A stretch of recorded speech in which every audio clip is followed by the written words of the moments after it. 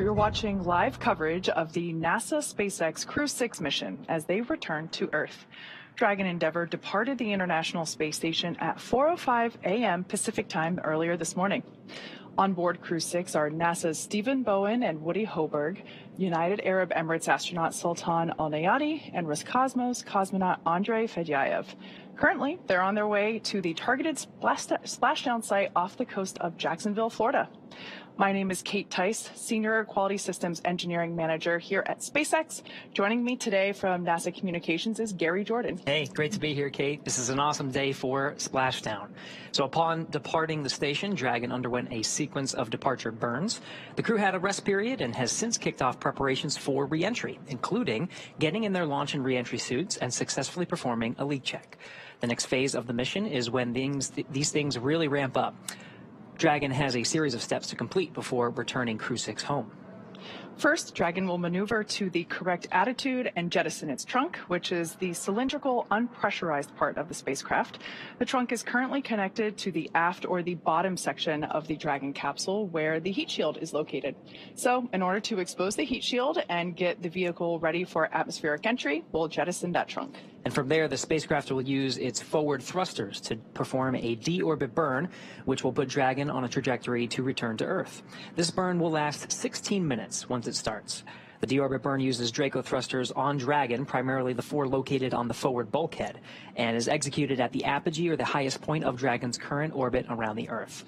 This will alter Dragon's path to ultimately line it up to re-enter Earth's atmosphere. As you can see from that graphic there on your screen, it should be pretty visible, especially if you are in Florida. So head outside and take a look up. It's an incredible sight, especially for these nighttime splashdowns. But before we go any further, let's take a minute to meet our crew. That's right. On board, starting with our captain, is Steve Bowen, who hails from Cohasset, Massachusetts, and is married with 3 children. He holds the title of the first U.S. Navy submarine officer to be selected as a mission specialist by NASA. Bowen is also a veteran of 3 previous NASA space flights, including space shuttle flights on STS-126, 132, and 133. During those missions, he and his crew expanded the living quarters on the International Space Station, delivered an integrated cargo carrier, and a Russian mini-research module.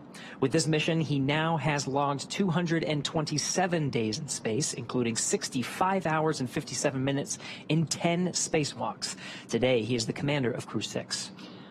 Sitting next to Dragon SpaceX, preemptively, we are 11 minutes out from deorbit sequence start and expect to be LOS during CLOSEP prep.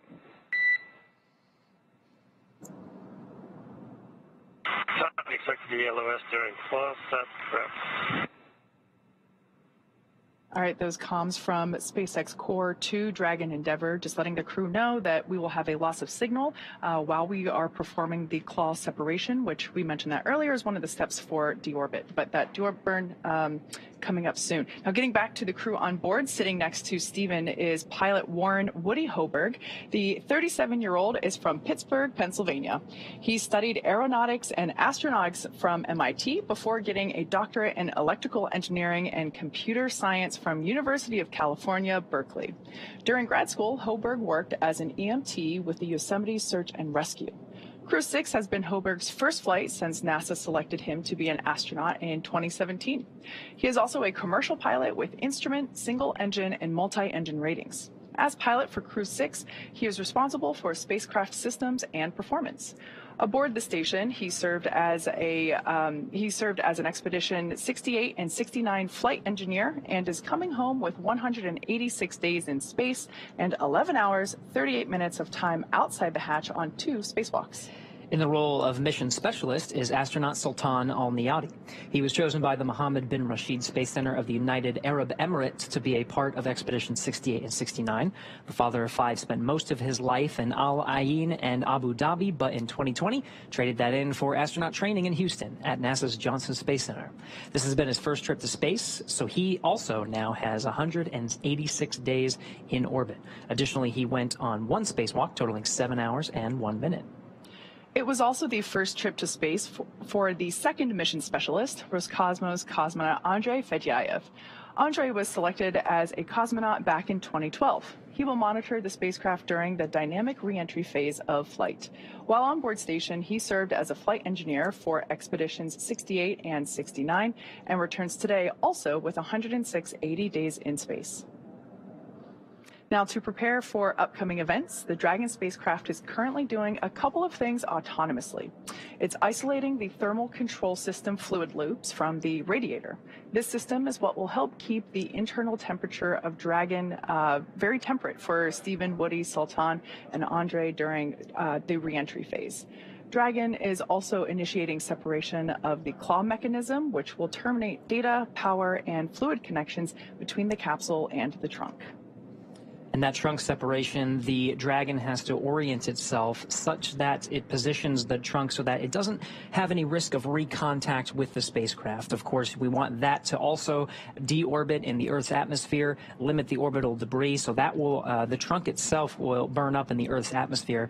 It allows Dragon and exposes what are the picatiles. This is really the heat shield on Dragon, and so after that trunk separation, Dragon will reorient itself with the heat shields pointed right in the right direction to allow Dragon to go through the entry interface. We'll see a couple of things in rapid succession at that point. Really, at the time of the deorbit burn, that's that 16-minute burn we were discussing before, and that is a retrograde firing primarily of those forward bulkhead thrusters that slow the spacecraft down significantly, not as quite as significantly as entry, but enough to really make contact with some of the upper limits of the atmosphere and start with the drag and plasma buildup that gets the spacecraft from 17,000 miles an hour to about 350 after it passes through the atmosphere, and that's about a 7-minute period. We'll have a loss of signal at that time. It's a blackout period which we track. The plasma buildup just allows very limited comms to go through, so we'll be really just waiting for the back end of that 7-minute period until we start getting communications and data from the spacecraft. Yeah, that heat shield will be doing so much work during that reentry phase. The external temperatures of Dragon can reach up to 3,500 degrees Fahrenheit. And that's part of the reason why it will be so visible streaking across the Florida sky in a little while. Getting some views from inside the cabin now. This is fantastic. So we get these views when we pass over some of the ground stations here on Earth that provide the video straight from the Dragon capsule. So on the far left there is Andrei Fedyaev, and in the seat next to him, to his right, is the commander, Steve Bowen. To his right is the pilot, Woody Hoberg. And then on the far side of the capsule from this view that you're seeing is Emirati astronaut Sultan Al-Niyati. You can see they're in their launch and re-entry suits, and they entered that even before our coverage started and performed a successful leak check. So really, they're just waiting for these next series of events, including the claw separation, trunk separation, and the deorbit burn. Yeah, you can just see, I love this view because you can notice the previous missions that this Dragon supported in the form of the mission patch stickers that are located there just over Andrei Fedyaev's shoulder, kind of like right above Woody's head from this particular view. This particular capsule is the Demo 2 capsule, the Crew 2 capsule, and the Axiom 1 capsule. So this capsule has been through this 3 times before. This is its fourth space flight. And I love that we are able to document those previous missions inside the capsule as a little nod to history. Yeah, this will be the 4th splashdown of Dragon Endeavour, of course, being the capsule that carried humans for the first time to orbit in a SpaceX Dragon vehicle with Bob and Doug. We've got about 5 more minutes remaining in this preparation phase for that claw separation command. As you can see, the crew continue to monitor progress using the touchscreen above their head, as well as the tablets that they have strapped to their legs. It seems as though everyone is super calm and really just hanging out. Really a nod to the Dragon vehicle itself. There's all of these sequences are fully autonomous. Of course, it's the role of the commander and pilot to really monitor the sequence and the dynamic phases of launch and the re-entry phases, which are really some of the most dynamic that the spacecraft will experience throughout the duration of the 6-month expedition. But they also have the help of the mission specialists. Part of their role is to look over the shoulder of the commander and pilot and look at the screens that are right in front of them, those displays providing telemetry to just be an extra set of eyes and check on some of the things, because there's a lot of data coming in, just to relay them to the commander and pilot. Everybody is watching those screens very intently. For sure. They also go through extensive training, so even though this is the first time that they have performed this splashdown in real time for this particular crew, they have worked with our Dragon trainers here at SpaceX headquarters for months in preparation for launching this mission. And so while this is the first time they're doing it for real, they have practiced this with simulations many times before lifting off. Sort of towards where their feet are on the far side of this particular view at the center is that side hatch. Last time we saw the side hatch open on Dragon Endeavour was right before Crew 6 launched to the International Space Station. It was some of the closeout teams in the White Room at Pad 39A that got the crew situated for launch, making sure that they were ready to go. And that side hatch has remained closed through the duration of this mission. It will be opened once again once the Dragon capsule and the crew are recovered by the recovery vessel named Megan. Once the recovery teams outfit the Dragon capsule and bring it onto the Dragon nest, it'll be the side hatch that they'll open to get the crew out.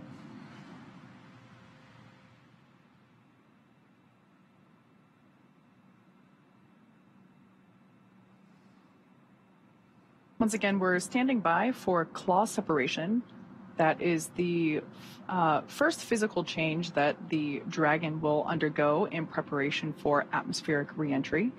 That claw separation is what allows for the trunk, the cylindrical, unpressurized section of the spacecraft, to separate, and thereby revealing the heat shield, which is located at the bottom of the service section or the pressurized section of the Dragon spacecraft.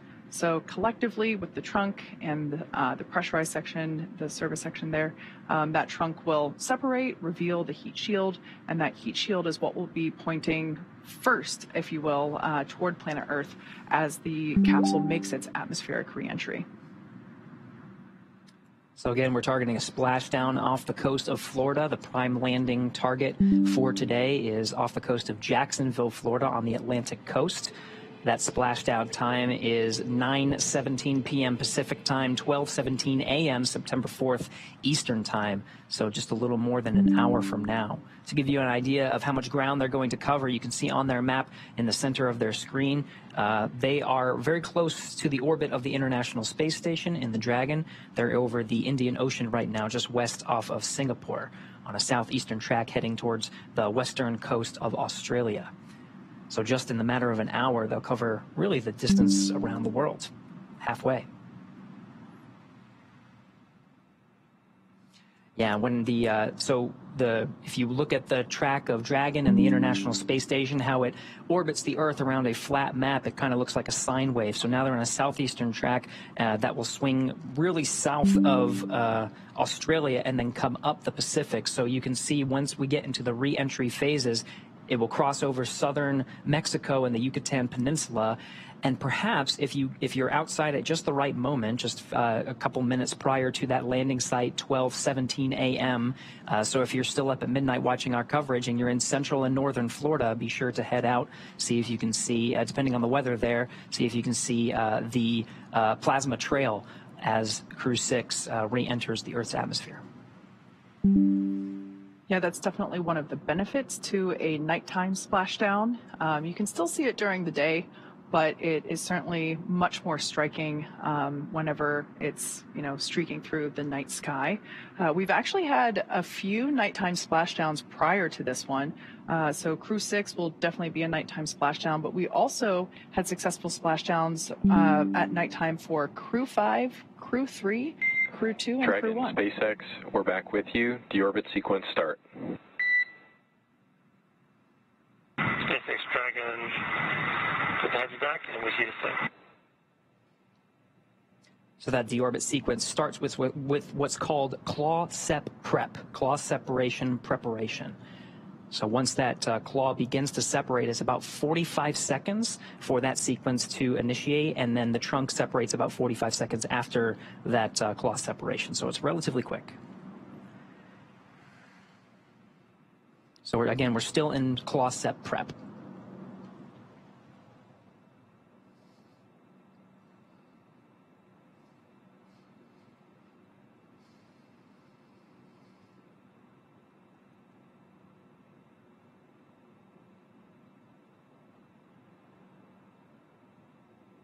Once again, the crew will continue to monitor progress of events using the tablets and touchscreens that they have available to them. The touchscreen directly in front of pilot Woody Hoberg and Commander Steve Bowen also allows them to monitor the state of the Dragon flight computer, as well as be able to keep tabs on any thruster burns that occur. Live view there of mission control here at SpaceX headquarters in Hawthorne, California.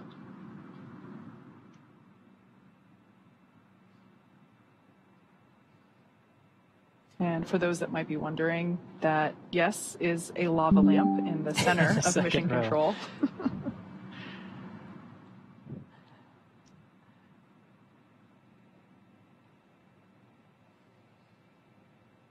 Yeah, lots of activity here. Again, as a reminder, we are in the deorbit sequence, which begins with the claw separation. This demates the umbilical to the trunk, which has solar panels and have been collecting some of the energy from the sun and providing it to the batteries on board. Once that trunk is separated, or lie on the batteries inside, and there's plenty of margin of that power to provide power for the crew as they await for the recovery teams. But after trunk, all right, and the pyro's fired for the claw separation.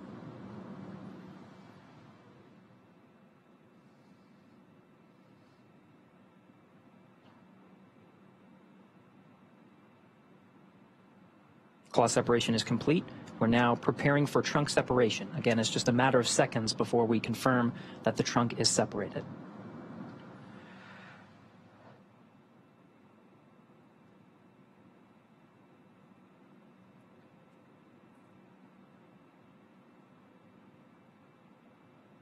Once again, since that claw is now separated, we're able to separate the trunk. That claw is where the umbilicals for power and telemetry were connecting between the Dragon capsule and the trunk. The pyro's fired for that trunk separation. Dragon SpaceX, nominal trunk jettison. Copy, nominal trunk jettison. All right, so yeah, we have a good trunk separation that starts about a 5-minute clock until we begin that deorbit burn. So that means telemetry is looking good. The nitrox system is primed for cabin and suit cooling, and the heat shield is now exposed and ready for atmospheric reentry. The trunk served its purpose by gathering energy from the sun through the solar rays and converting that into battery power. Since we separated the trunk, we can't generate any more new power, but we don't need to since we're coming home, and Dragon has enough battery power stored already. Up next, we have the final steps that Dragon will perform prior to reentry, the slew or maneuver to deorbit burn attitude and the deorbit burn itself. This is the last time that the forward Dracos, which are the 4 thrusters located on top of the spacecraft under the nose cone, they will ignite. The deorbit burn will place Dragon on a precise trajectory to the splashdown zone off the coast of Florida and will last about 16 minutes once it starts, and it looks like we're just under 3.5 minutes away from that deorbit burn initiation. We did confirm that slewing has started. So again, Dragon positions itself sort of off to the side to jettison the trunk so it doesn't have risk of recontact with the spacecraft and successfully burns up in the atmosphere. So it slews or reorients itself to make sure that those forward bulkhead Dracos are pointed in the right direction. We want a retrograde firing to really slow us down. So retrograde meaning the Draco thrusters fire in the direction that the Dragon is traveling in. So the nose is sort of pointed forward if you were to think of it as traveling along that axis. It's almost like the brakes, like when you're driving a car. Essentially. And this is a long burn. This is a 16-minute burn. So once it starts, we're going to stand by and just make sure and follow along and just make sure that that has a good performance. That really sets them up to and decreases their velocity just enough so it loses some altitude and starts to make contact with the atmosphere. That slowing down, really all that does is just reduce the altitude, so it doesn't really slow it down too much. We're still hanging around 17,000 miles an hour, but it's really the atmosphere that does the bulk of the braking. It's the friction against the atmosphere and that plasma buildup. We go from 17,000 miles an hour to 350 through that process. In just a matter of minutes. Minutes. So it really does make sense that this deorbit burn, the braking, the slowing down of the Dragon capsule in preparation for all of that, it makes sense that it's 16 minutes long. We're now about a minute and a half away from the initiation of that deorbit burn. Right, again, we are in the deorbit sequence, which begins with that claw separation and trunk separation, both of which were successful. So now we're in what's called the deorbit prep. The spacecraft has slewed with the forward Dracos pointed in the right direction, and we're priming those Draco thrusters ready to fire for that 16-minute burn. Once again, this deorbit burn will place Dragon on a precise trajectory to return to the Spashdown site just off the Atlantic coast of Florida near Jacksonville.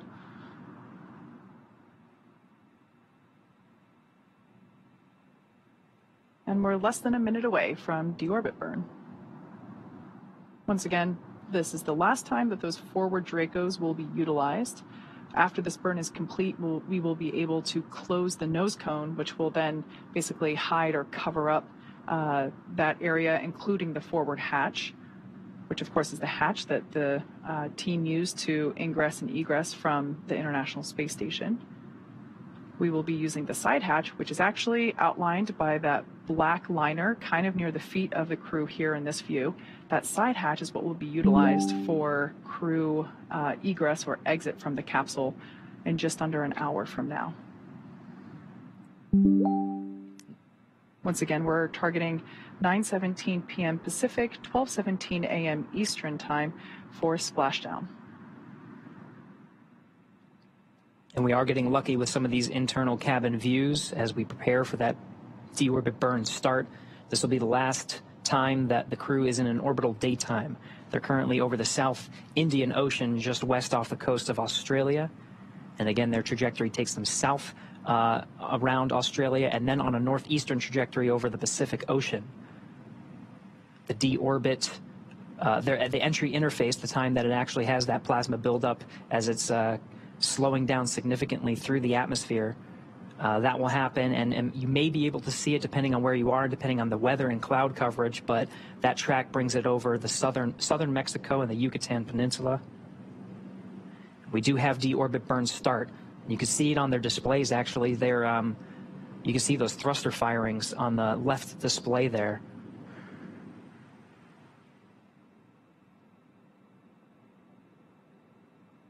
So again, that's a 16-minute burn.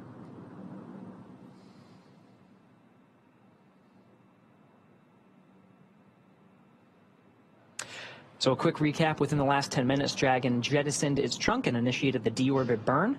For those operations, NASA and SpaceX closely coordinate with the United States Coast Guard to establish a safety zone to ensure public safety and for the safety of those involved in the recovery operations, as well as the crew on board the returning spacecraft. Multiple notices are issued to the mariners in advance and during recovery operations, and Coast Guard patrol boats are deployed to discourage boaters from entering the splashdown zones.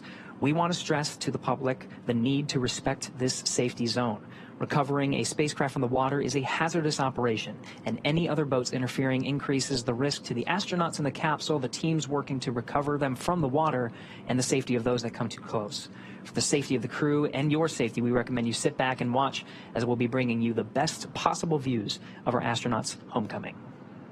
The only exception to that, of course, is if you live in Central Florida and you want to look outside through the window or head out into your front or backyard, you should definitely be able to witness Dragon capsules streaking across the night sky. It'll be super bright. Absolutely.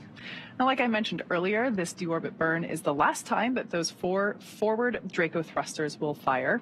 Dragon Endeavour has not yet entered the Earth's atmosphere. This deorbit burn is what will line the vehicle up and put it on that final trajectory to the landing site, which, as we just said, is off the coast of Florida, near Jacksonville.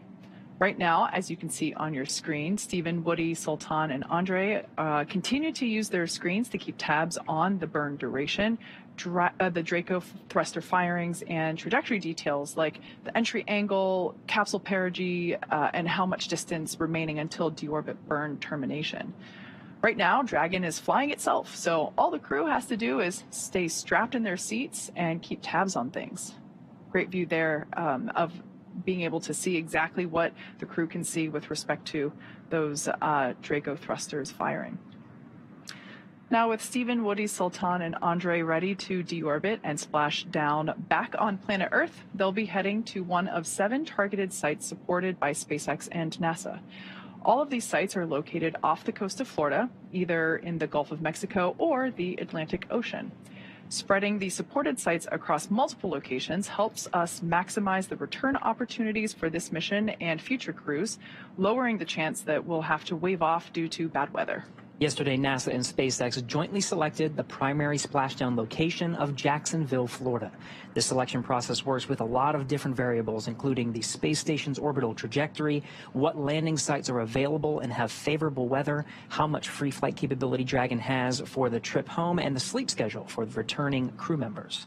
We'll start with calculating daily return options based off of the space station's current orbit and Dragon's capabilities to maneuver and line up for re-entry. The time from undock to landing at the primary site can vary from less than 6 hours to more than 39. Getting home the quickest comes with some obvious benefits, but we always want to make sure that the crew are properly rested for dynamic operations, preventing us from scheduling 20-plus hour days for them. Trajectory and ballistics experts provide the daily opportunities that would line up Dragon with the 7 landing zones and split them into what we call ascending and descending opportunities. Dragon uses its Draco thrusters after leaving the station to execute a series of altitude-lowering maneuvers and to line up with the selected primary site.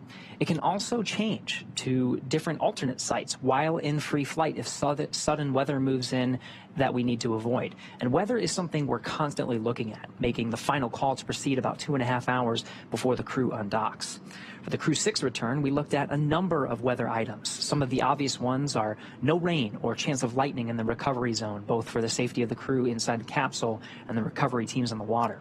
We're also looking for wind speeds less than 15 feet per second or about 10 miles an hour and relatively calm seas so we can safely execute recovery operations, which includes landing a helicopter on the recovery ship to fly Steve, Woody, Sultan, and Andre back to Florida. Once Dragon began flying free today, we had a number of additional checkpoints to either proceed towards the primary landing site, head to an alternate, or select a new zone based on real-time weather data. These checks happened all the way up until we're in the final hours before the deorbit burn, which is underway now, and is the last burn to the trip home and commits Dragon and the capsule and the crew to re-entering the Earth's atmosphere. So at this point in time, we are well within the deorbit burn. There's about 10 minutes remaining in this burn.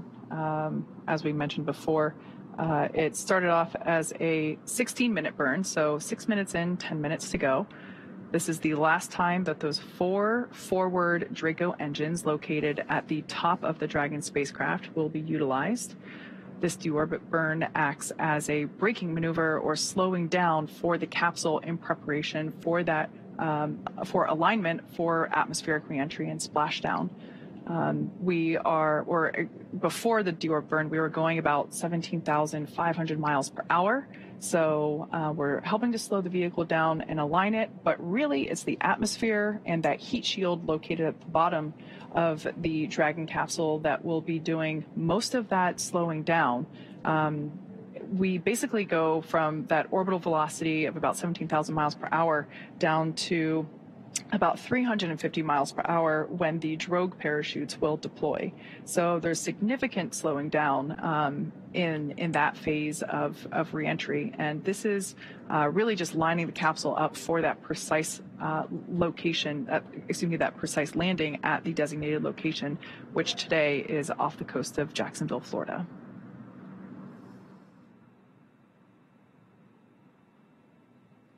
And of course, the parachutes really do a lot of the work from that 350 miles an hour down to about the time of splashdown. The capsule is traveling an approximate 15 miles an hour. It splashes down in the Atlantic coast. And that's done through a series of parachutes. You mentioned the drogues. The drogues provide some initial deceleration as well as stabilization of the vehicle once it passes through the atmosphere.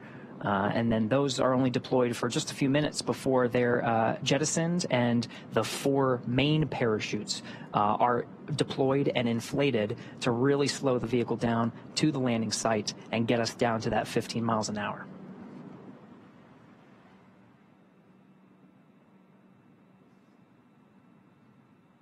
The crew continues to look pretty calm, collected, and comfortable as they continue to monitor this deorbit burn. We've got just over 7 minutes remaining in this deorbit burn. Once again, the crew has trained and prepared for all phases of flight, including this deorbit and splashdown phase of the mission. So I often like to think that, during moments like this when there's something dynamic going on and we just see the crew chilling, it's such a testament to that preparation, that training that they do both with the NASA teams and the SpaceX teams prior to even arriving at the launch pad.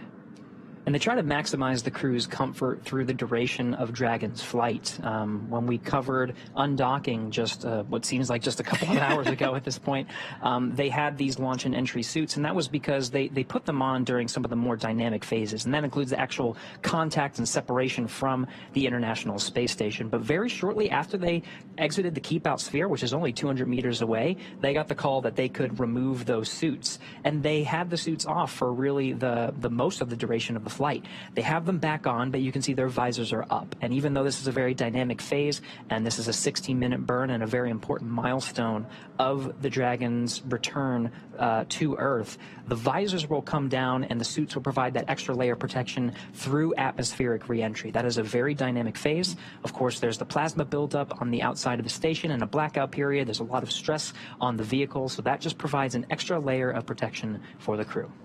Yeah, you mentioned maximizing crew comfort, and we do that not just through operational decisions like when you can take off or doff the suit, but also the design of the suit itself, as well as the seats. So each crew member has a bespoke spacesuit.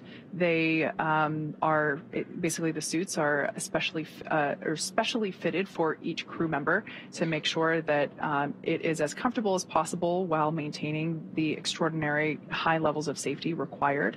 But the seats as well also have length and sizing customizations in small, medium, large, basically, for the armrest, the bucket, the seat itself, and as well as the footrest. So, yeah, we definitely try to maximize the crew comfort in as many ways as we possibly can. Once again, we are in the deorbit burn. This is the burn that lines the crew up for that precise landing off the coast of Jacksonville, Florida. And we're just under 5 minutes remaining in this burn.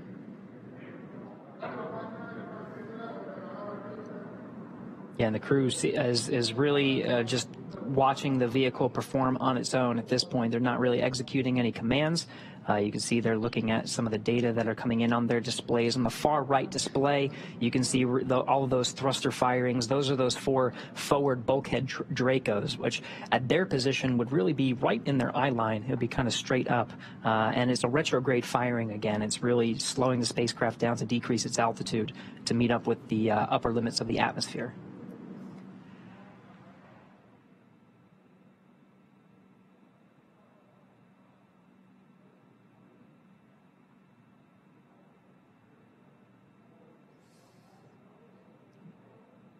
12 minutes into the burn, have about 4 minutes left.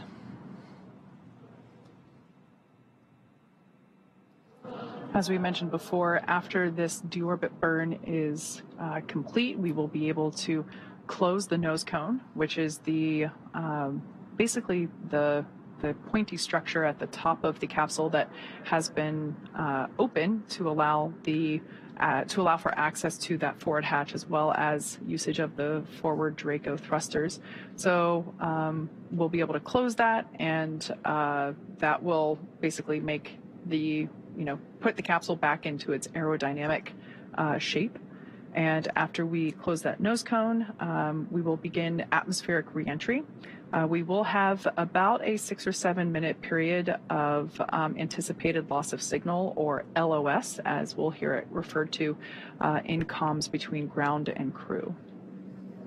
And there is some margin built into the operations. This, again, the deorbit burn is executed at the apogee of their trajectory and allows them to decrease that altitude. And it's a 16-minute burn, so that will take us to about 8:40 Pacific, so just a couple of minutes left. They have about 25 minutes until they start experiencing some drag on the atmosphere, and that allows the Dragon spacecraft to do a couple of things. It allows them to close the nose cone, as you mentioned, and also slew the Dragon once again and get into the entry interface with the pica tiles and the heat shields pointed in the right direction to take the loads of the friction of the atmosphere. Exactly. So if you want to think about Dragon's orientation at the moment, the forward end, or if you think of how Dragon is oriented when it's on the launch pad, it's the top end of the Dragon spacecraft is basically pointing forward along their trajectory. So those thrusters are performing a retrograde burn, which is slowing the vehicle down. So we will want to, after this burn is complete, basically rotate the capsule or slew it in order to make sure that that heat shield is then the end, the bottom end is what is actually pointing toward, in the direction of their trajectory, so that that heat shield is able to do its job, which is really utilize that friction that will be made while coursing through the Earth's atmosphere and slow that vehicle down significantly. Once again, we're going from an orbital velocity of about 17,500 miles per hour, and that atmospheric reentry, that heat shield action will take us down to about 350 miles per hour. So we're about just over 1 minute remaining in the deorbit burn.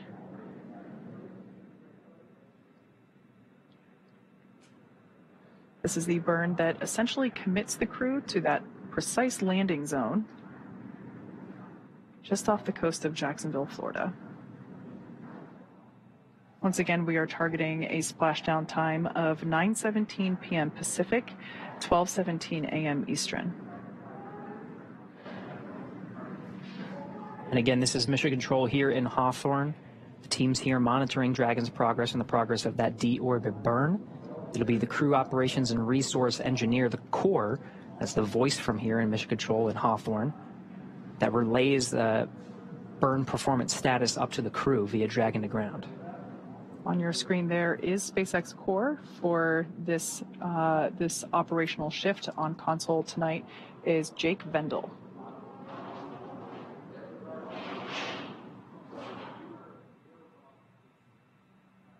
As Gary mentioned, this is the primary communicator for from SpaceX Mission Control to the crew. Very similar to NASA's Capcom role. Dragon, SpaceX, deorbit burn complete and nominal. Nose cone closure initiated. SpaceX Dragon copies. All right, good news there coming from SpaceX core, Jake Vendel, letting us know that the deorbit burn completed and everything went nominal or as expected. So that's all really good news. Very good. We are in the deorbit sequence now. So that you just heard the nose cone is about to close, and I can see it's actually closing now. In the background, the Dragon is currently inhibiting those forward bulkhead Draco thrusters that we just used to complete the deorbit burn, ensuring it's safe to latch the nose cone and shut for reentry. Also, the vehicle has initiated the nitrox suit purge. purge. So this will help Steve, Woody, Sultan, and Andre cool and comfortable during re-entry, which is coming up here in about 20 minutes. At this point, the nose cone is closing again and protecting the forward hatch for re-entry. Steve, Woody, Sultan, and Andre are using their screens to monitor the locking of the nose cone, which is done by a set of hooks. So we're about 2 minutes until the nose cone is completely closed and locked in. Once again, we are in the deorbit sequence. So far, we have separated the trunk and we have completed the deorbit burn. And right now we are closing the nose cone. This is the final physical change or modification to the Dragon capsule prior to re-entry. After the nose cone is closed, we will slew or reorient Dragon to basically make sure that the heat shield is what is pointing first toward planet Earth, and that will line us up for atmospheric re-entry. And a lot of that is in work now in concurrence. The closing of the nose cone is underway, as well as the slewing. Again, there's plenty of margin here from the time that the deorbit burn is complete, that 16-minute burn, and the time of entry interface. Make sure there's, if they have time to correct anything, that is already built in, but everything's looking good so far. Making sure the heat shields are pointed the right way, nose cone is closed, and the crew is prepped with that nitrogen purge. So we saw the views of the crew from the inside of the capsule with their visors up. Again, those visors will come down, and they'll part of the, not only do the suits actually provide that extra protection, but Kate, you mentioned that they'll actually make sure that they provide cooling and comfort, because there's a lot of heat that's being generated through the re-entry process. The outside of the vehicle can experience upwards of 3,500 degrees Fahrenheit. Exactly. Yeah, we'll purge some cool air through the suits. But the interior of the capsule, there's also a thermal system that will help pump some cool air there as well. So the crew generally stays really comfortable, even though the exterior of the capsule does get super hot, as you said.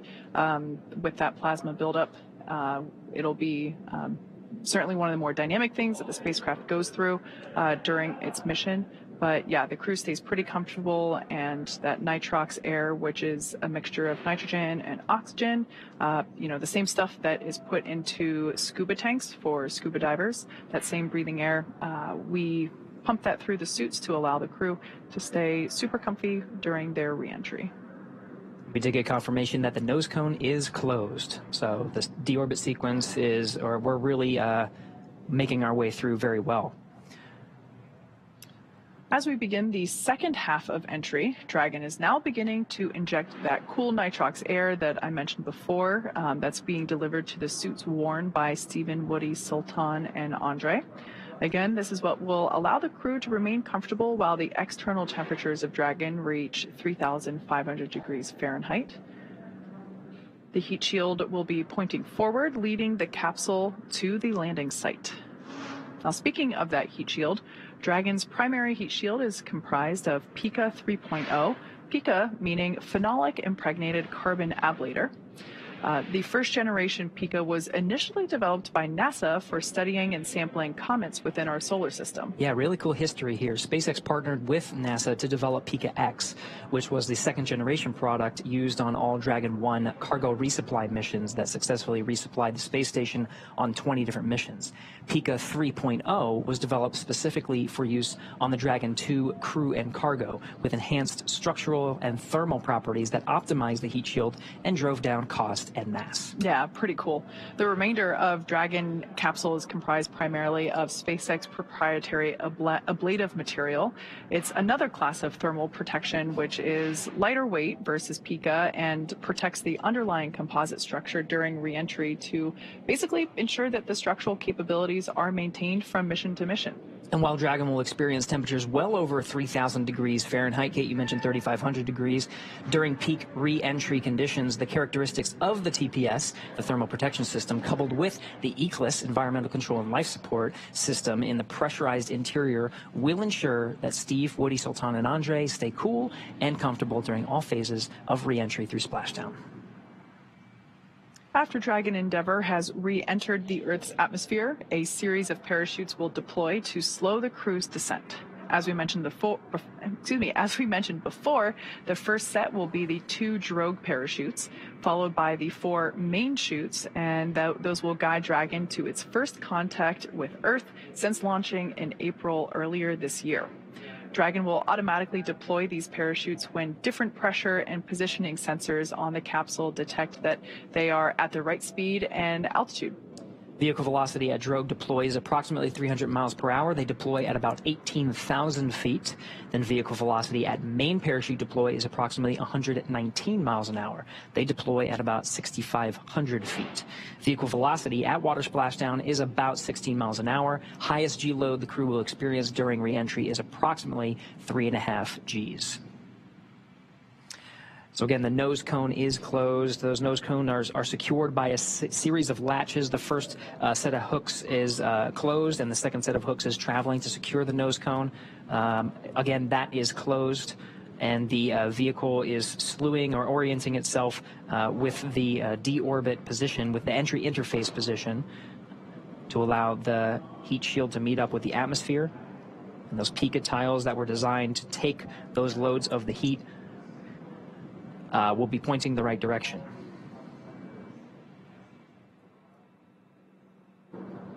One correction, I did mention Crew 6 launched in April. It actually launched in March of this year. Right. March 2nd Eastern Time, I think March 1st Pacific Time.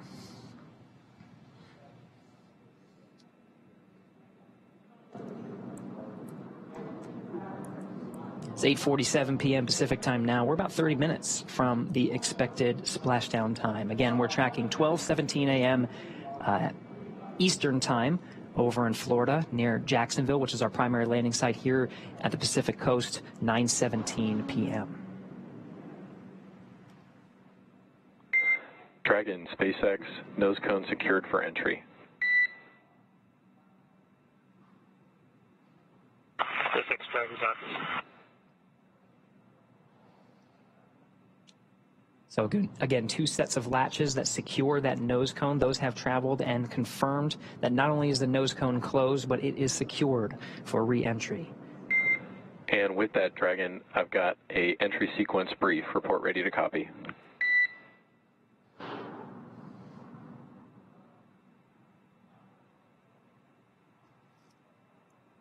SpaceX, Dragon, we are ready to copy. All right, Steve. We see blackout start at 0404, blackout end at 0411, and splashdown at 0417. No update to vehicle status. Weather still looks good. How copy?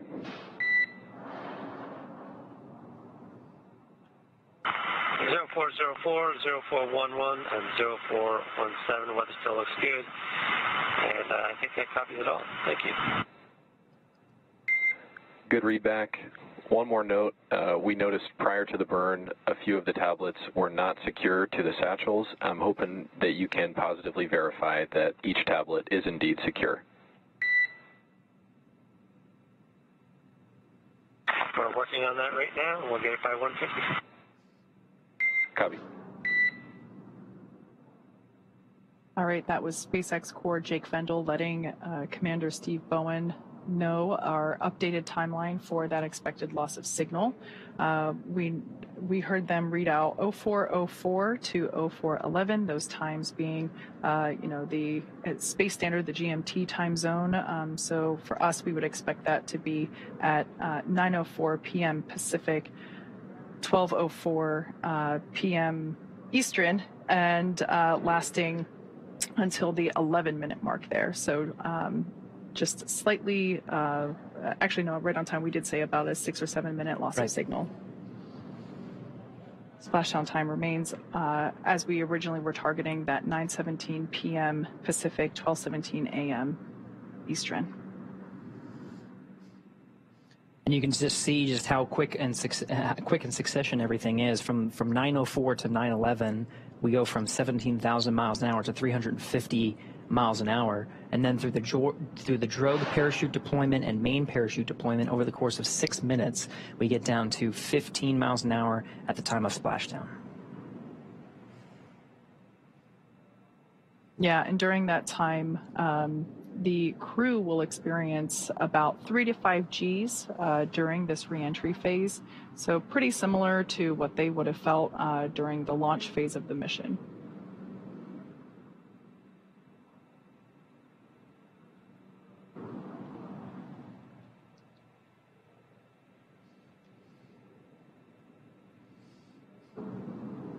We're focusing on the flight control teams here in Mission Control in Hawthorne through the duration of today's operations. If you've been following along for our coverage, we've been joined with the flight control teams over in Houston, Texas. Of course, they are monitoring very closely, but that was really for joint operations. It's a different set of flight criteria and flight rules when the two flight control rooms are working in tandem, operating by the same flight criteria.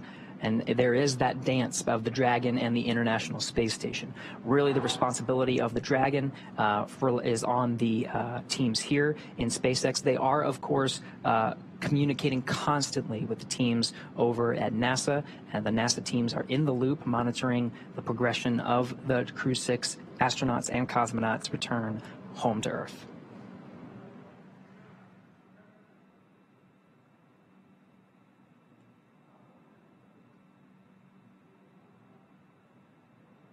So we've mentioned before that our anticipated loss of signal is coming up at 9:04 p.m. and will last about 7 minutes until 9:11 p.m. Pacific time. This occurs on all of our Dragon reentry missions. It is pretty standard and expected, the 7-minute period where the Dragon is unable to send any telemetry to the ground or be commanded from the ground, including no communications, which is why we call it a communications blackout. So the reason for that being, as we've said a couple of times, the heat shield located at the bottom of the capsule will be doing a ton of work as it encounters that friction from the atmosphere as it re-enters. This is a good thing. It's helping to slow the vehicle down from 17,000 miles per hour to about 350 miles per hour. Now, as a result of all that work being done by the heat shield and the friction, this plasma forms on the exterior of the capsule, and that's why we have these thermal protection systems, or TPS, all around Dragon to help protect it during these phases where that plasma builds up and gets really hot. It'll reach about 3,500 degrees or thereabout during this reentry phase. So pretty standard. That being said, it does make for a great view. If you live in Central Florida, you will definitely be able to see Dragon streaking across the night sky. Really, if you look up, you won't be able to miss it. Now, of course, once Dragon splashes down, and we did get that read very recently up to the crew that we're right on target for that 9:17 p.m. Pacific, 12:17 a.m. Eastern Time splashdown off the coast of Jacksonville. The recovery teams are already staged. We got word that the recovery vessel named Megan is out there. That'll be the one that actually lifts the Dragon capsule up from the water. There's also fast boats and jet skis and whole teams really ready to go to support the recovery operations. We've supported many nighttime landings or splashdowns in the past, and so they're very used to these operations. Dragon has systems built into the outside of the capsule that allow for flashing lights and a lot of calling of attention to itself to make sure that the recovery teams can easily see it. And of course, the assets themselves have equipment on board to be able to locate, track, and find, and of course, recover the Dragon capsule. And so those teams will go out. They'll perform a sniff. That's actually the first thing that'll happen, is the fast boats will circle the vehicle and just make sure that the Dragon capsule itself is safe to approach. There's dedicated teams that go out and make sure there's no leaking of nitrogen tetroxide or any hazardous materials before the rest of the teams move in. There's a lot of team members that are out there now to support the operation. Yeah, this evening for this Atlantic Coast recovery, we are utilizing our recovery vessel Megan, and those teams are stationed about 3 miles away from the targeted splashdown site. So it's one of my favorite but frustrating parts of splashdown is after we see the capsule actually land in the water and we see the parachutes be released and splash down as well, we then have to wait for the recovery vessel to trudge those 3 miles, and in that time we're able to see the fast boats approach the the capsule, as the name suggests, much faster. They are slower than Megan, the primary recovery vessel. So they can get out there much quicker and perform, as you said, that sniff test as well as recover the parachutes from the water. Yeah, and we've seen lots of improvements just because, we're talking about Crew 6 right now. So this is not just a 6 mission. We've also done this with the demonstration mission with Bob and Doug, Demo 2. And so this will really be the 7th time that we've done it for a crew operation. And so the recovery teams have become much more efficient and had lessons learned along the way. So the recovery operations we've seen just get a lot faster overall. Absolutely. Yeah, we've done nighttime splashdown operations for Crew 1, Crew 2, Crew 3, Crew 5, as well as Axiom 2, just a couple months ago. So yeah, the recovery teams at this point have actually had more nighttime splashdowns than they have daytime. I should say for crew missions. That's right. Not for NASA crew, but for crewed missions. I'm not counting the cargo missions. Right. And it is a good nod to make sure that we mention the private missions as well. We mentioned the Axiom mission 1 and 2, of course, Inspiration 4. So there's a lot of practice with the recovery operations in these teams. Of course, we have the views here of the flight operations teams here in Hawthorne that are monitoring the Dragon's re-entry. Again, we've successfully performed a deorbit burn, so we're just waiting for that entry interface that's coming up at 9:04. So really just 7 minutes from now, and that is the beginning of the blackout period. That's when the Dragon capsule starts to experience the molecules of the atmosphere a lot closer, so that it experiences much more friction, and we start to see that plasma build up, and it provides a significant amount of drag and shaves a lot of velocity off of the Dragon capsule right now, traveling about 17,000 miles an hour. And through the 7-minute period of blackout, where there is that plasma buildup, where we are traveling through the more denser parts of the atmosphere and slowing down significantly, we'll get on the back end of that. 9/11, they said, was the exit of that blackout period, where we start getting communications from the crew, and we're on the back end of the entry interface. That will be, we'll get down to 350 miles an hour. Yeah, if memory serves me correctly, we typically hear SpaceX Core start reaching out to the crew about 1 minute early. There have been some instances where we've been able to regain communications with the crew a little bit earlier than originally anticipated. So probably around the 9:10 p.m. Minute mark, Pacific, I should say, we might start hearing SpaceX Core hail the Crew 6. And it could go in the other direction too. This is, of course, an estimate based on the predicted plasma buildup and the predicted comms blackout. But of course, there could be another minute or so before they regain comms, and that's all built into the timeline. We'll hear those checks go up on Dragon to ground, and they'll continuously call the crew. SpaceX Dragon, comms are secure, restraints are tightened, visors are down. Copy, Dragon, tablet secure, restraints tightened, and visors down. With that, we are 5 minutes until the predicted comm blackout. Dragon Endeavour, see you on the other side at 0411. 0411, we'll talk to you then. All right, that was the voice of Crew 6 Commander Steve Bowen, letting us know that the teams have put away and secured the tablets that were prior to now. They were located and strapped onto their legs outside of the spacesuit. So those are now put away, and they have also closed the visors. So the last time we saw the crew inside the capsule, their visors were up. They've now closed the visors, and that provides really a leak-tight environment for the crew during this dynamic phase of reentry. For those of you that have recently joined over the last 45 minutes, we've basically been executing step-by-step the deorbit sequence, starting with the releasing of the claw, which is what was connecting the Dragon capsule to the trunk being the unpressurized section that is jettisoned in order to reveal the heat shield located at the bottom of the Dragon spacecraft. So we released the claw, the trunk separated. We then performed a 16-minute long deorbit burn. We've also slewed or reoriented the capsule so that the heat shield is facing it's hard to describe it in my head, but it basically, the heat shield is what is leading the capsule to the targeted splashdown site, which today is in the Atlantic Ocean off the coast of Jacksonville, Florida. As we just heard, we have an anticipated loss of signal, or LOS, that will last for 7 minutes, and it will start at 9:04 p.m. Pacific in about 3 minutes from now.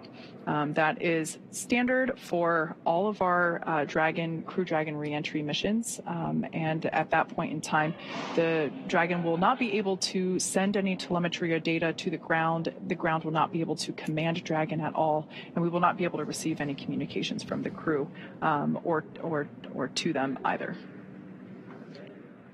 Now, on the back end of the communications blackout, when we receive a word from the crew, it'll be the crew themselves that read out some of the calls of their status. And we'll be relying on that, and of course the data that we're receiving from Dragon, now that we're outside of that blackout, to determine the performance of the vehicle. We'll see those drogues. There's 4 main parachutes that allow for a safe landing. The parachutes are designed with that 4th in mind, so that even if the 4th were not to inflate all the way, 3 could actually provide enough resistance to properly decelerate the Dragon so that it lands right on time and provides a normal amount of drag on the vehicle to get us down to that 15 miles an hour at the expected time.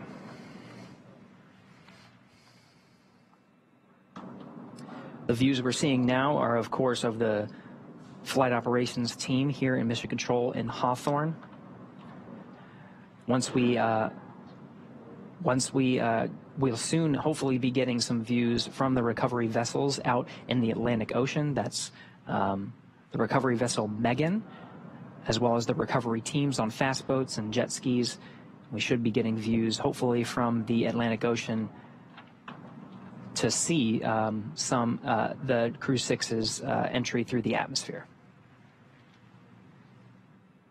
I was trying to look through my notes. I can't quite remember what it is off the top of my head, but you were talking about the parachutes before, and the drogue chutes that we deploy prior to the main parachutes.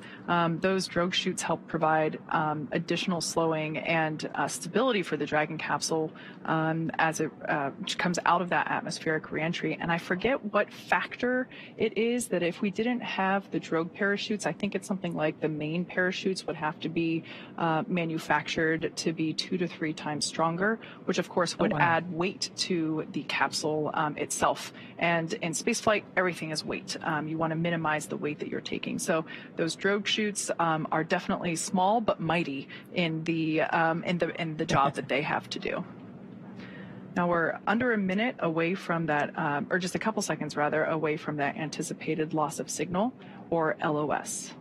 This will be a 7-minute period in which we were unable to communicate with the crew, and we are unable to command Dragon or receive telemetry or data from it.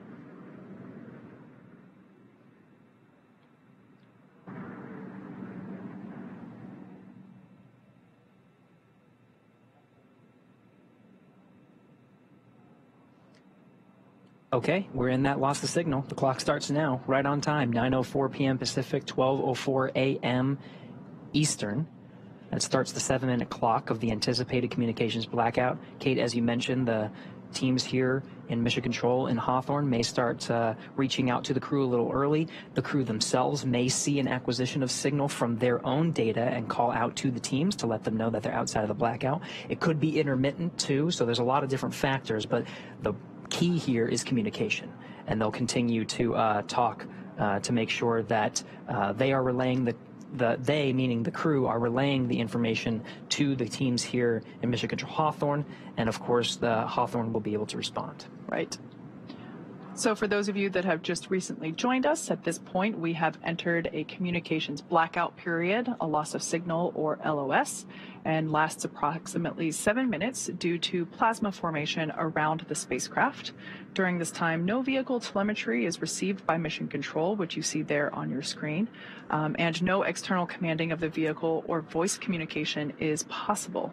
But as a reminder, Dragon is designed to fly itself, During this reentry, the vehicle will be slowing down from orbital velocity, which is about 17,000 miles per hour. And the top temperature that Dragon will experience upon reentry is about 3,500 degrees Fahrenheit.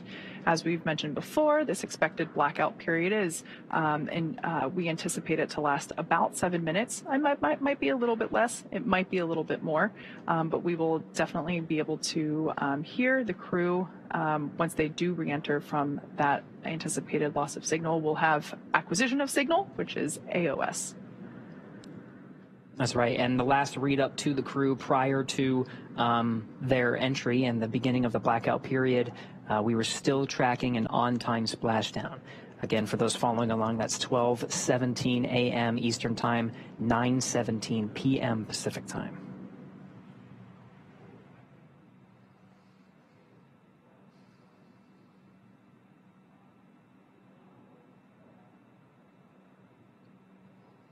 We're now within the atmospheric entry phase of the return for the Crew 6 crew.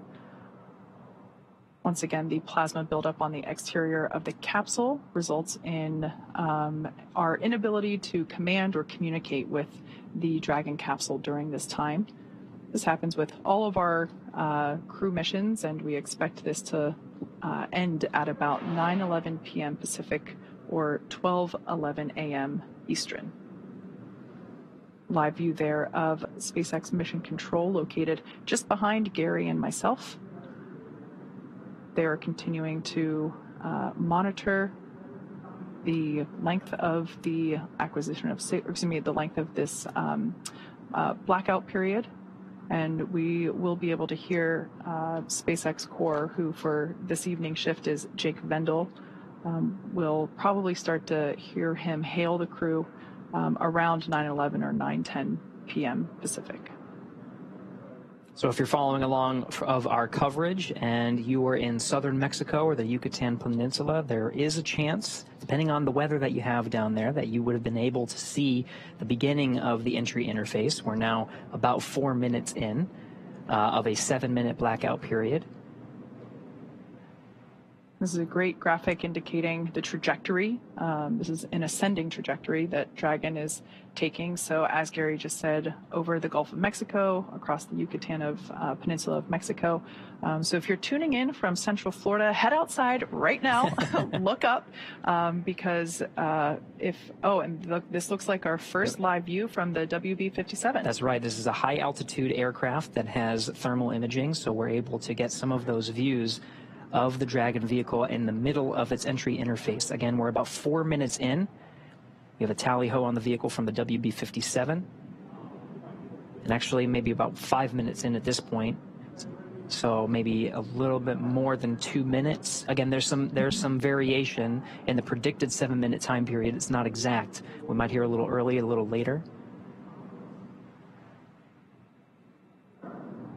So as we were saying, if you're in Central Florida, head outside right now. You should be able to see this glowing streak cross over as we are targeting. There's that streak I was just mentioning. That's a live view, not thermal. This is heading towards the Atlantic coast of near Jacksonville, Florida. So a beautiful view, such a striking visual that we have for these nighttime splashdowns. Recovery teams are in position off the coast of Jacksonville, Florida. And we are still targeting our expected splashdown time of 9:17 p.m. Pacific, 12:17 a.m. Eastern. We only have about a minute and some change of this blackout period anticipated. And again, there's some variation on when we can hear from the crew. So what you're seeing on your... Dragon, SpaceX, comm check.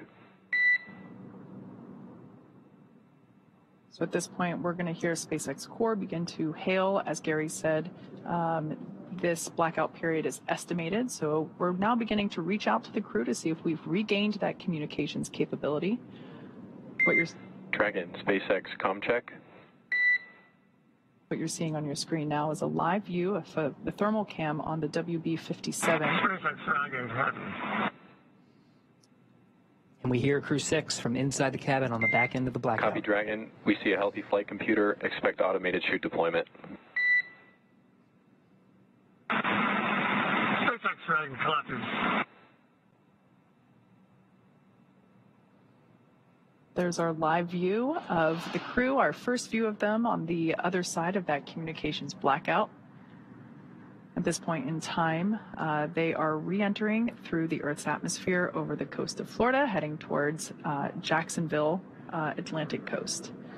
Up next will be the deployment of the drogue parachutes, which should happen in about 2 minutes, just over 2 minutes. You can see they got through some of the thicker parts of the atmosphere, and that plasma buildup is starting to dissipate. We have about, less than 2 minutes or so. Dragon, SpaceX, GPS converged. Expect nominal altitude for drogue chute deploy. SpaceX Dragon, copy. All right, so that call out just letting the crew know that they can expect to have the initial parachute deployment, that is the drogue parachutes, and that those typically deploy about 18,000 feet. At that point in time, the capsule is going around 350 miles per hour. Some of the data and telemetry from Dragon is in meters, so if you do hear those calls from the crew and from us, some of the telemetry we're seeing is in the metric system.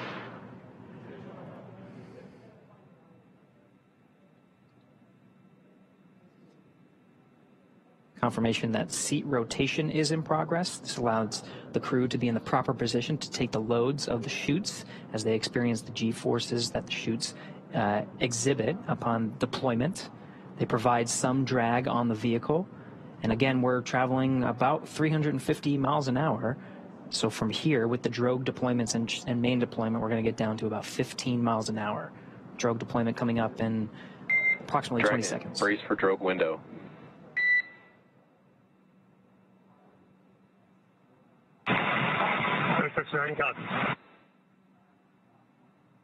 And we're roughly 30 seconds away from that drogue deployment.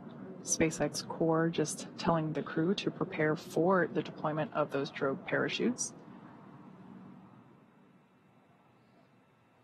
At this point in time, they are around, or when the drogues are deployed, they're traveling around 350 miles per hour. At the time that the main parachutes are deployed, just seconds later, they'll be going around 120 miles per hour. So these drogue parachutes help provide further deceleration as well as stability for the capsule prior to those main parachute deployments. Drogue pyros have fired, and we have good confirmation of drogue chutes. 2 drogues. It's a view from inside the parachute bucket.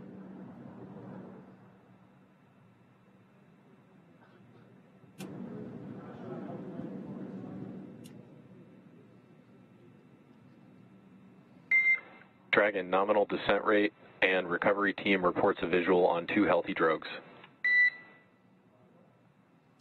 SpaceX Dragon, copy. That's good news. Should see drogue chute jettison here momentarily. We'll see those 2 chutes that you see be released from the capsule, just like so, and release the 4 parachutes, now deploying. At this point in time, Dragon has saved all of its propulsion systems and is now has already terminated that nitrox suit and cabin purges. Those were helping to keep the crew cool during the reentry. Looks like we have 4 very beautiful and healthy main parachutes. Dragon, we see a nominal descent rate on 4 healthy mains. SpaceX Dragon copies and SpaceX Dragon coming up on 1,000. So there's that confirmation. Copy, 1,000 meters. Confirmation of those 4 healthy chute deployments.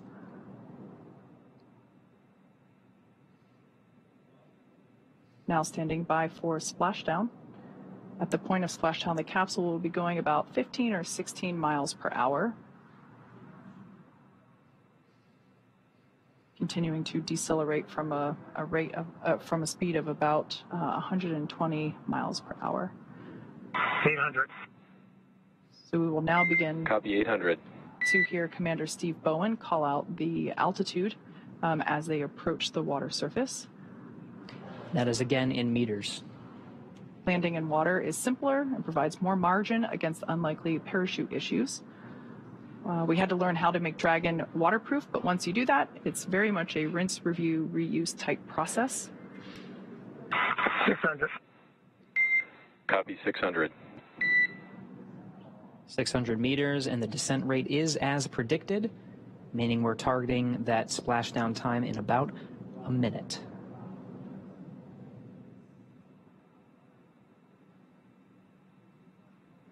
Live view of Dragon Endeavor with the Crew 6 team members on board, being held up by 4 beautiful main parachutes. Dragon, we see 400.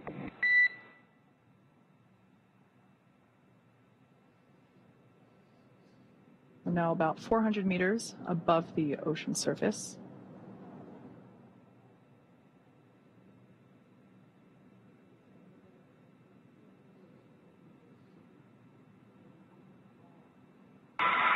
SpaceX Dragon 200 braced for splashdown. Copy, braced for splashdown. Again, the seats have been rotated in the position to take the loads of re-entry and parachute deployment as well as splashdown. The crew is braced. We are inside 100 meters.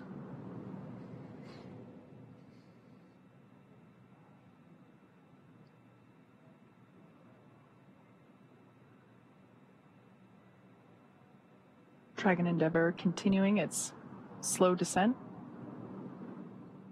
There we can see splashdown on screen.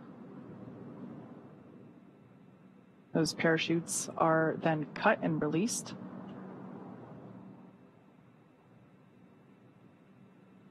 Dragon Endeavor has now returned home. NASA astronauts Steve Bowen, Woody Hoberg, Sultan Al-Nayati, and Andrei Fedyaev. SpaceX Dragon splashdown. You're in water Dragon. Copy, splashdown, and we see main chutes cut. After a 17-hour return journey from space, Crew 6 is home. So the teams have been ready and waiting about 3 nautical miles away, so it's going to take them about 30 minutes to make their way to Steve, Woody, Sultan, and Andre inside the Dragon. You can see the recovery forces in some of the views that you're seeing. Of course, these views being provided by the recovery vessels. You saw there was a helo deployed, providing some visuals and lighting of the Dragon capsule. Copy, Stable 1.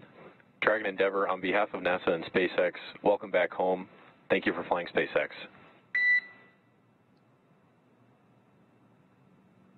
Thanks, SpaceX Endeavor. We greatly appreciate all the support from all the initial training through the launch, throughout the mission, keeping us abreast of all the status of the vehicle, and all the support all the way down. This has been incredible. Greatly appreciated. I look forward to working with you all again.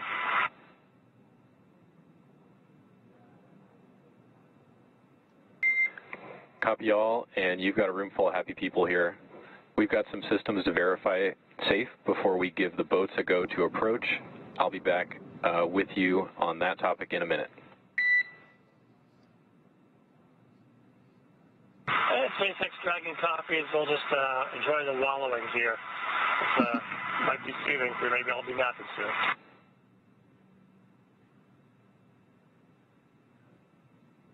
So there we just heard SpaceX Core just indicating to the crew that we're going to do some checks here. Here from Mission Control Hawthorne, we're going to do some system checks to make sure that everything is safe as necessary on the Dragon Endeavor capsule. They will then give the go for safe approach to the teams there that you see on your screen in the fast boats. One of those boats will focus on recovering the parachutes from the water. The other will begin inspections, a sniff test for those onboard propellants, nitrogen tetroxide and monomethyl hydrazine. They are toxic if if someone were to breathe them. So we definitely want to ensure the safety of the entire recovery team as well as the crew. So one of the teams in the fast boats will perform a sniff test using devices while wearing personal protective equipment to ensure that none of those propellants have leaked out and that there's no vapors lingering from, just many minutes ago when those thrusters were actually firing back in space. Precisely. Now this is the 4th splashdown of Dragon Endeavour and completes the 4th mission, Crew 6, splashing down right on time, 12:17 a.m. Eastern Time, 9:17 p.m. Pacific Time. We're getting views from the recovery vessels that are out many nautical miles away from the coast of Jacksonville, Florida. And the crew and teams here in Hawthorne reported a stable 1 position. That just notifies that the capsule is in the ideal position, floating in the Atlantic Ocean there, upright, with the heat shield in the water and the nose cone pointed towards the sky, as you see there.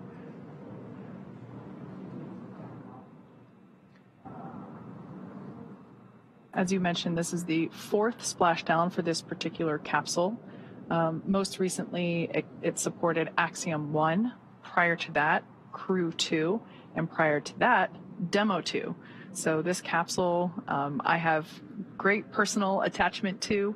I had the opportunity as part of my day job to go inside the capsule while we were building it. And when I say building it, I mean like for the first time, not during the refurbishment process. And when we were originally building it for the Demo 2 mission, I just remember being inside this capsule and thinking, Dragon, SpaceX, we are go for recovery personnel to approach the capsule. Expect fast boats alongside in just a few minutes. Dragon top, we look for light. all right, good news there from Mission Control, letting the crew know that everything checked out from a systems check, and the team there on screen in the fast boat now has the green light to approach and begin performing these sniff checks for those vapors for the onboard propellants. Just to conclude my thought, it's always great to see this capsule fly and land, and it just makes me so happy to see it with another mission under its belt. It's part of the design of the Dragon capsule is to be reusable. So even after the harsh conditions of 3,500 degrees of plasma buildup and being in the salty ocean, teams are still able to refurbish it and prepare it for the next mission. And this is the 4th successful flight of Endeavour.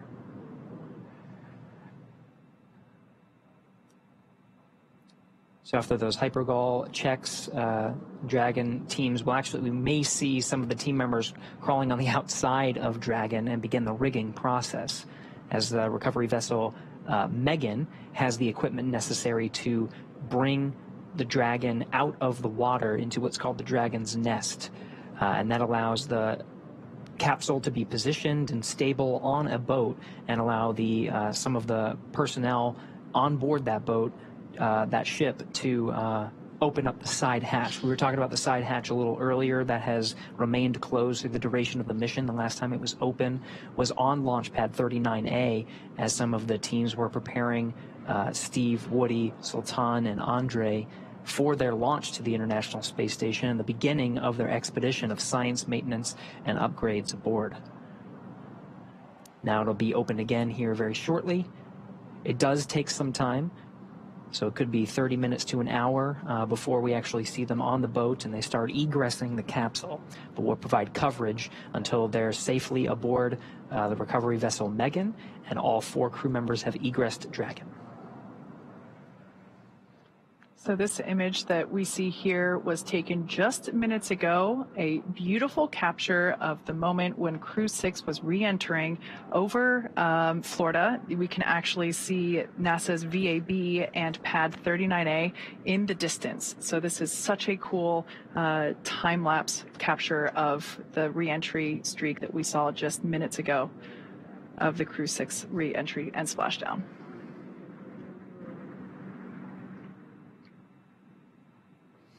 Now, of course, we have recovery teams out there that are executing these operations. We can actually see some of the personnel there. We do have a public affairs officer on recovery vessel Megan, Courtney Beasley, who is standing by and watching the operations unfold and providing some coverage from there. I'll do a comms check with Courtney Beasley, who's there via satellite phone. Courtney, can you hear us? Gary, I have you loud and clear. How do you hear me? Loud and clear. Courtney, we were very jealous, and we were talking a lot, Kate and I, about the views of Dragon's re-entry through the atmosphere and the plasma trail and the landing, of course, in the Atlantic Ocean. I can't imagine a person who had a better view than you. From your perspective on recovery vessel Megan, how was that landing? Gary, it was absolutely beautiful. We were about 1.5 nautical miles away from the landing zone, and we had a great view from the front of the ship. We were actually able to track the spacecraft. Starting when it broke the horizon, we heard the sonic boom loud and clear and tracked the spacecraft all the way down through Spashdown. SpaceX, There's something hypergol beautiful sweeps about a and nighttime unfired ordnance splashdown. checks The nominal. only thing lighting the Rigging sky is up in tonight was progress, the moon, the and it's stars, approximately and Crew 25 6 minutes returning until back home capsule to Earth. lift. Stand by for a PMC with the SpaceX flight surgeon on the ship. And we did just hear a call out indicating that the sniff checks were successful, so the close approach team now has the green light to begin climbing on board the Dragon capsule, so we should see the recovery continue along. But I want to hear more from Courtney with her bird's eye, or with her live action view. That's right. Yeah. Back to you, Courtney. We just wanted to pause for some of those communications with the crew and just follow along on the action here. But really want to understand what it's like there. You got some beautiful views. We are seeing, some of the seas. I think that we're tracking about. We're tracking sea states and wind, and we were talking about weather quite a bit leading up to today's landing. From your perspective, how is the weather out there?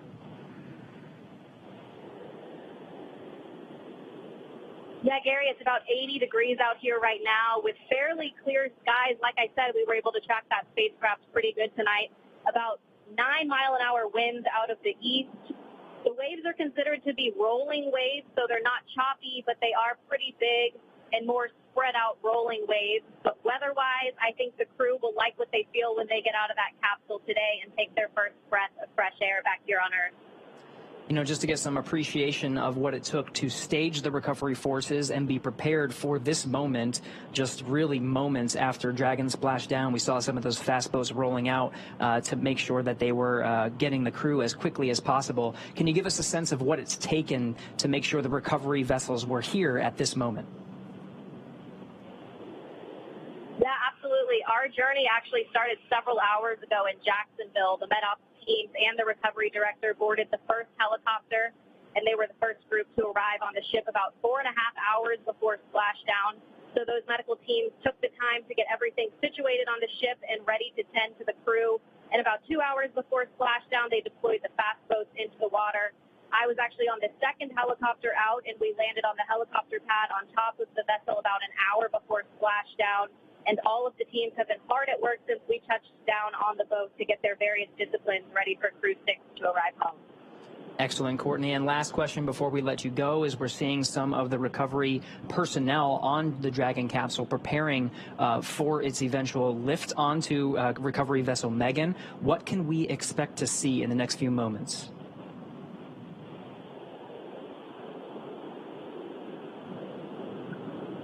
Yeah, Gary, so once the crew is out Copy. We also have you 5 by 5. they'll be Boats are working transferred on you over to the and med rigging bay, up the where vehicle. the crew will I'll get back to you checked out closer by to their capsule medical lift. teams, and we'll have the opportunity to take those spacesuits off and get comfortable back here on Earth.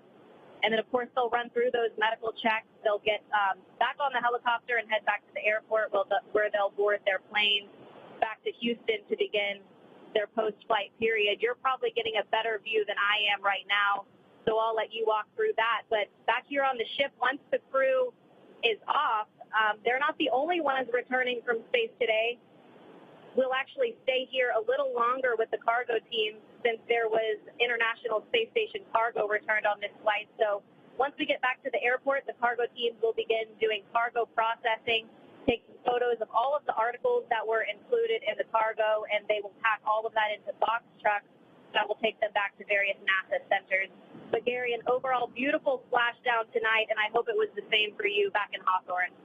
Absolutely, Courtney. We've been getting some fantastic views. Thank you so much for that report. That was Courtney Beasley out on the recovery ship, providing live coverage from the landing site just off the coast of Jacksonville. We're back in the action now, seeing some of the views from the recovery vessel and the recovery operations team, including helicopters, fast boats, jet skis, and of course, we're getting views from some of the ships that are standing by waiting to actually pull Dragon out of the water. So at this point in time, the Dragon capsule has safed all of its systems. Mission Control did a systems check to make sure that that was true and accurate. They gave the fast approach teams the green light to approach and begin the rigging process, which is what we are now seeing underway. Additionally, they have recovered the parachutes from the water. So those were, we were able to see those being dragged onto a boat. And what we have now is there's one individual that we see kind of like a spider monkey crawling all around the capsule and attaching the